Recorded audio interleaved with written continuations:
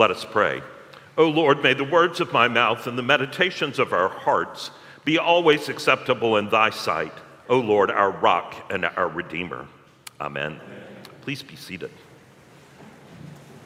This morning, if you were paying attention, you heard the gospel text not once, but twice, because the gospel text for today, the great commandment, the greatest commandment, is so important that it is included in our liturgy so that whenever we gather for worship, we hear it again.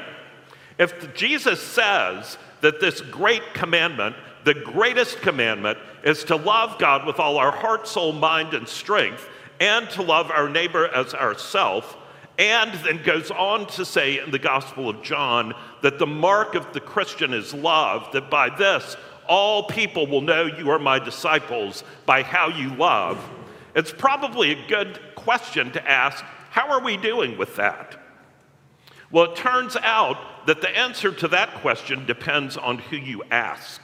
Recently, there was a survey done asking several thousand people for the first three words that came to mind to describe Christians. And they also asked, are you a Christian or are you not a Christian? So for those who identified themselves as Christians, the answer for those three words describing Christians sounds pretty good. Loving, compassionate, respectful. We can all feel good about that, right? Sounds good. However, there was a problem, because when that same question was posed to people who were not Christians, the three words were judgmental, hypocritical, and self-righteous. The surveyors found that although non-Christians had very negative views about Christians in general, they actually had very positive views about Jesus. However, for their perception of Christians, most of them associated Christians with political agendas and bigotry.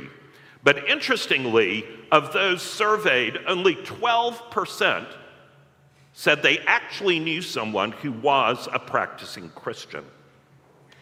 So one of the things that this tells us is that there is significant work for us to do.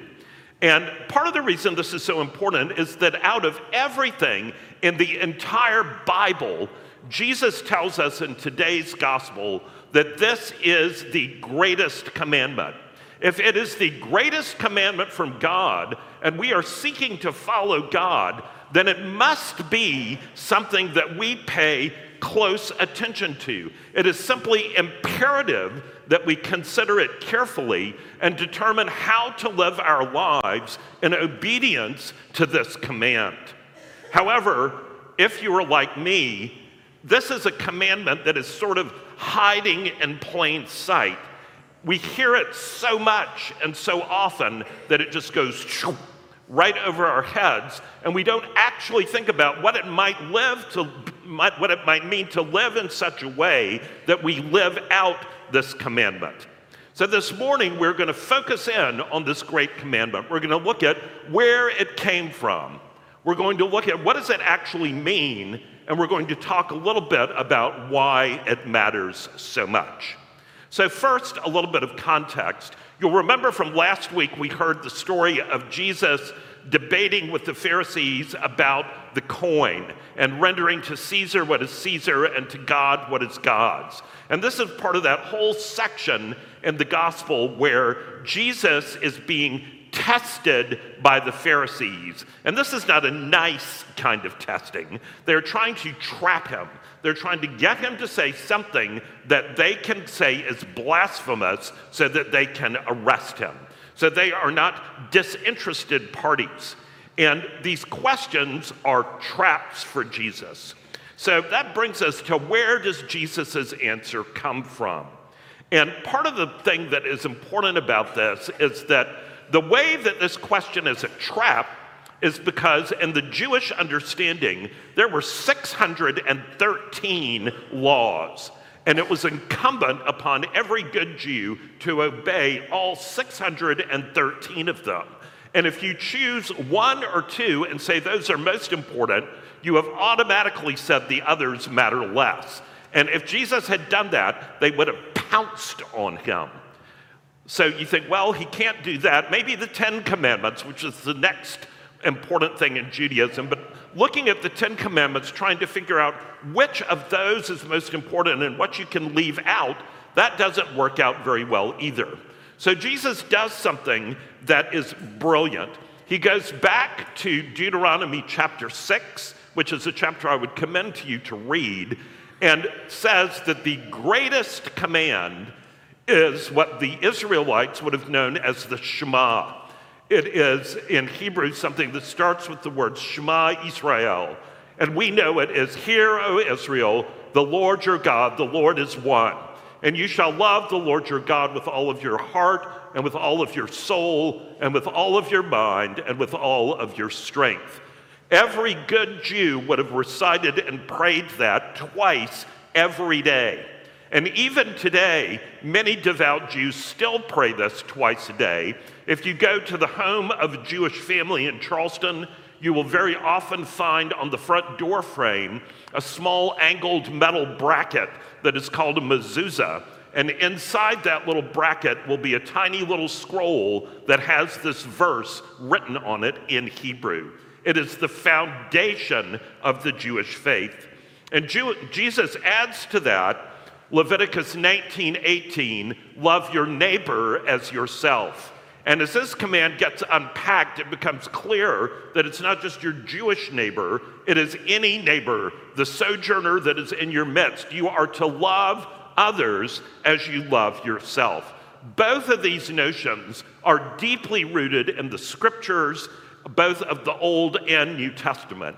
And it was an answer that the Pharisees were absolutely unable to refute, because Jesus is right. This is what our whole faith points to, and that is why Jesus says, on these 2 commandments hang all the law and the prophets. In other words, the whole revelation of Scripture depends on understanding these 2 verses. These are the verses that are the lens through which we look at what it means to follow God. So that brings us to a next question. What do these verses actually mean? And I would submit that this is something that is not as easy as it looks to figure out, because we live in a culture that is profoundly confused about the word love. We think that love is sentiment and feelings, but that is not what the biblical understanding is. The word that Jesus uses here in the Greek is agape, and that is love that is a choice, not a feeling. It is an act of will based on the will and choice of the lover and not dependent on the merit of the one who is loved. On this hangs all the law and the prophets. But if we misunderstand love, we will misunderstand what these commandments actually mean. So I would suggest to you, this is a definition that might be more helpful. To love God with all our heart and soul and mind and strength is to make him the top priority and indeed the framework for all of our life and every decision. It means that we are to delight in who God is and the goodness and truth and beauty that are found in that eternal life and love that is in the Trinity, and that we are to seek to obey his commands and to live in the present reality of the kingdom of God. To love our neighbors as ourselves means to actually do what the golden rule says. As you wish that men would do to you, so do to them, as well as what we see in the parable of the Good Samaritan. We are to seek the good of others as much, indeed even more, as we seek our own good. Interestingly, this command to love our neighbor as ourselves is the one that Jesus cites most often in the New Testament. But Jesus takes it a step further, and indeed this is one of the unique things in the Christian faith that Jesus calls us in the Sermon on the Mount when he says, you have heard it was said, love your neighbors and hate your enemies. But I say to you, love your enemies and pray for those who persecute you. Now, this is the only faith, Christianity, in the world that commands to love your enemies. And boy, are we ever in a place where we need to hear that as we live in a culture that is full of polarization and hate and line drawing. It is radically countercultural to love in this way. But that is exactly the point, because that is why we are supposed to shine like the sun if we know Jesus, because we are different. We are to have a servant heart, to not be caught up in the narcissism of our culture of wanting what we want when we want it, but seeking to serve others and think about their needs. As the Westminster Shorter Catechism says, the chief end of man is to glorify God and to enjoy him forever. This is not a dry, mean kind of obedience or love, but it's a kind of love that should overflow in joy, that should be visible to people around us. Our love for God and love for neighbors should change our demeanor so that we are full of that joy and that love flows out of us. The great Anglican Bishop J.C. Ryle has something important to say about how we can actually do this. He says, "How shall we obtain this love toward God? It is not a natural feeling. We are born in sin, and as sinners, we are afraid of God. How then can we love him? We can never really love God until we are at peace with him through Jesus Christ. When we feel and know our sins are forgiven, and we are ourselves reconciled to our Maker, then and not until then, we shall love him and have that spirit of adoption. Faith in Christ is the true spring of love toward God. Those who love most are those who understand how much they have been forgiven. And how shall we obtain this love toward our neighbor? This is also not a natural feeling. We are born selfish, hateful, and hating one another. We shall never love our fellow man aright until our hearts are changed by the Holy Ghost. We must be born again. We must put off the old man and put on the new, and receive the mind that was in Christ Jesus. Then, and not until then, our cold hearts will begin to know true godlike love toward all. The fruit of the Spirit is love. So we have to be transformed to love in this way. It is not something we can do in our own strength. There's a marvelous section in that great book, Mere Christianity by C.S. Lewis, where he engages this idea of Christian love. Lewis says, love in the Christian sense does not mean an emotion. It is a state not of the feelings, but of the will. That state of the will which we have naturally about ourselves and must learn to have about other people. Our love for ourselves does not mean that we always like ourselves. It means that we wish our own good. In the same way, Christian love for our neighbors is quite a different thing from liking or affection. The rule for all of us is perfectly simple. Do not waste time wondering and bothering about whether you really love your neighbor. Act as though you did. As soon as we do this, we find one of the great secrets. When you are behaving as if you loved someone, you will presently come to love that person. So this definition of love needs to be reformed from the cultural definition. But even if we do that, we still have to think about, why does this matter, and why does it matter so much today? And part of the reason for that is that through the centuries, people have had many different marks to show that they were Christians. In the early days, it might be making the sign of the fish in the sand. In the medieval period, it might have been having a certain type of haircut or vestment.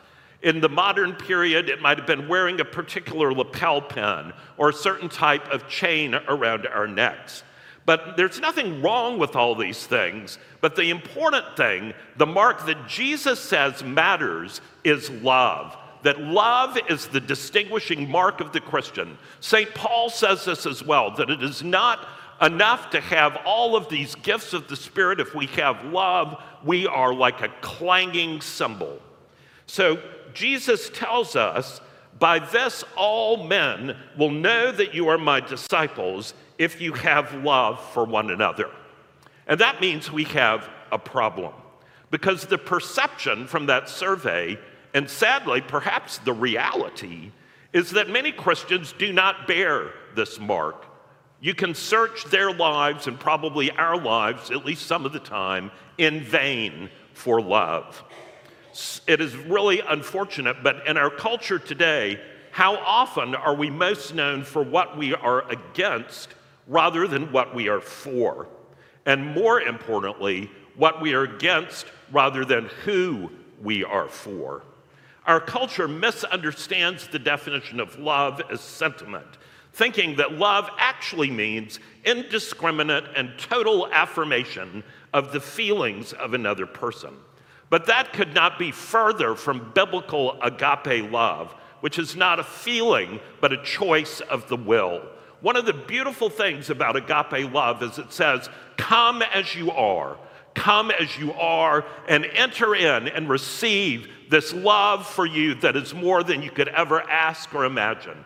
Come as you are, but I love you so much that I will not be content to leave you as you are, but I will help to mold you more and more into my image, says Jesus. And this brings us to one of the things that is difficult, because one of the things that we often fail to do in the Christian faith today is to distinguish the gospel from moralism. The great Presbyterian preacher Tim Keller says this: in a relativistic culture, the church will have to clearly declare that there are moral absolutes, which will be unpopular to say the least. It will be called domineering and abusive, but the church must not flinch. Yet, there is danger on the other side too, where the commandment to love is forgotten and all that is left is self-righteousness. The great writer and theologian Francis Schaeffer says the Christian really has a double task. He has to practice both God's holiness and God's love. Both God's holiness and God's love. Not his holiness without his love, that is only harshness. Not his love without his holiness, that is only compromise. We must always show the simultaneous balance of the holiness of God with the love of God. Now, this is not an easy thing to do. And I think many of us retreat into the theology that was so beautifully put by Charles Schulz in the Peanuts comic strip. There is a wonderful comic where Lucy is berating Linus, which is not unusual, and basically telling Linus that these ideas that Linus has about what he wants to do with his life are not going to work. For example, Linus's idea that he might like to be a doctor. And Lucy says, "You can't do that. You don't love humanity." And Linus looks at her and says to her, "I do love humanity. It's just people I can't stand."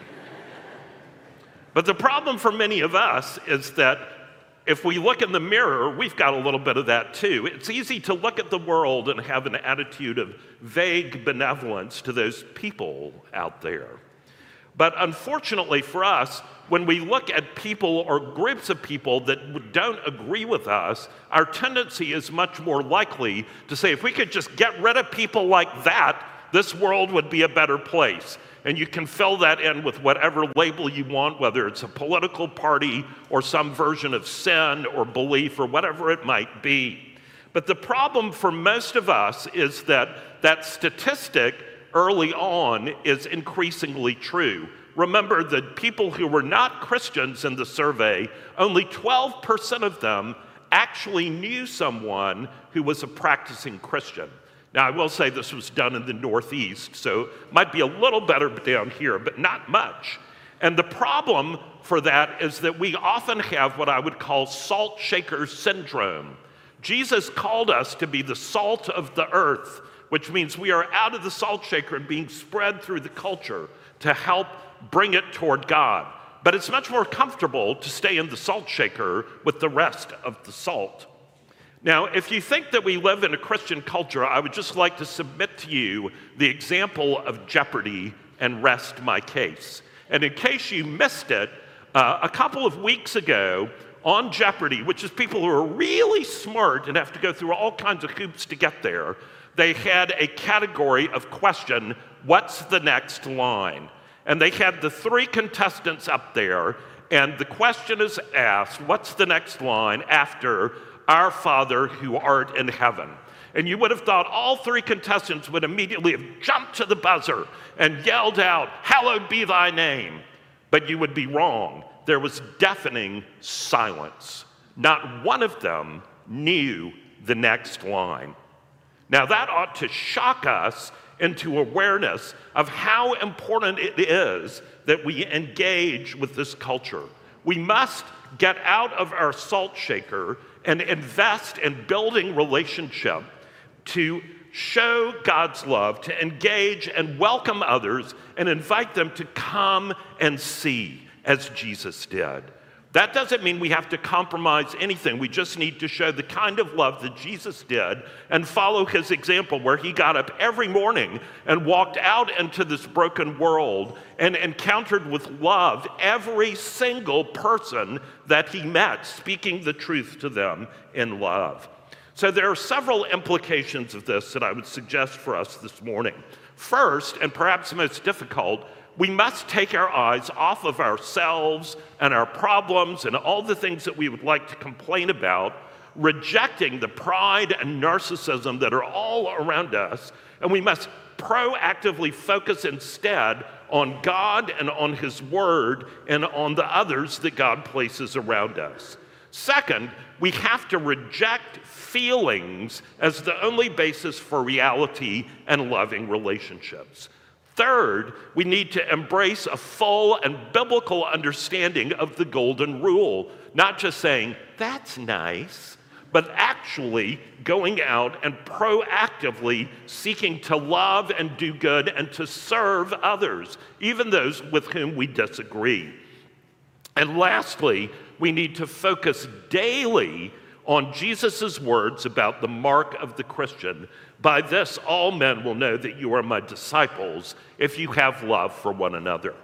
It reminds me of a wonderful story that is told about a man named Langdon Gilkey, who was in a concentration camp run by the Japanese in China in World War II.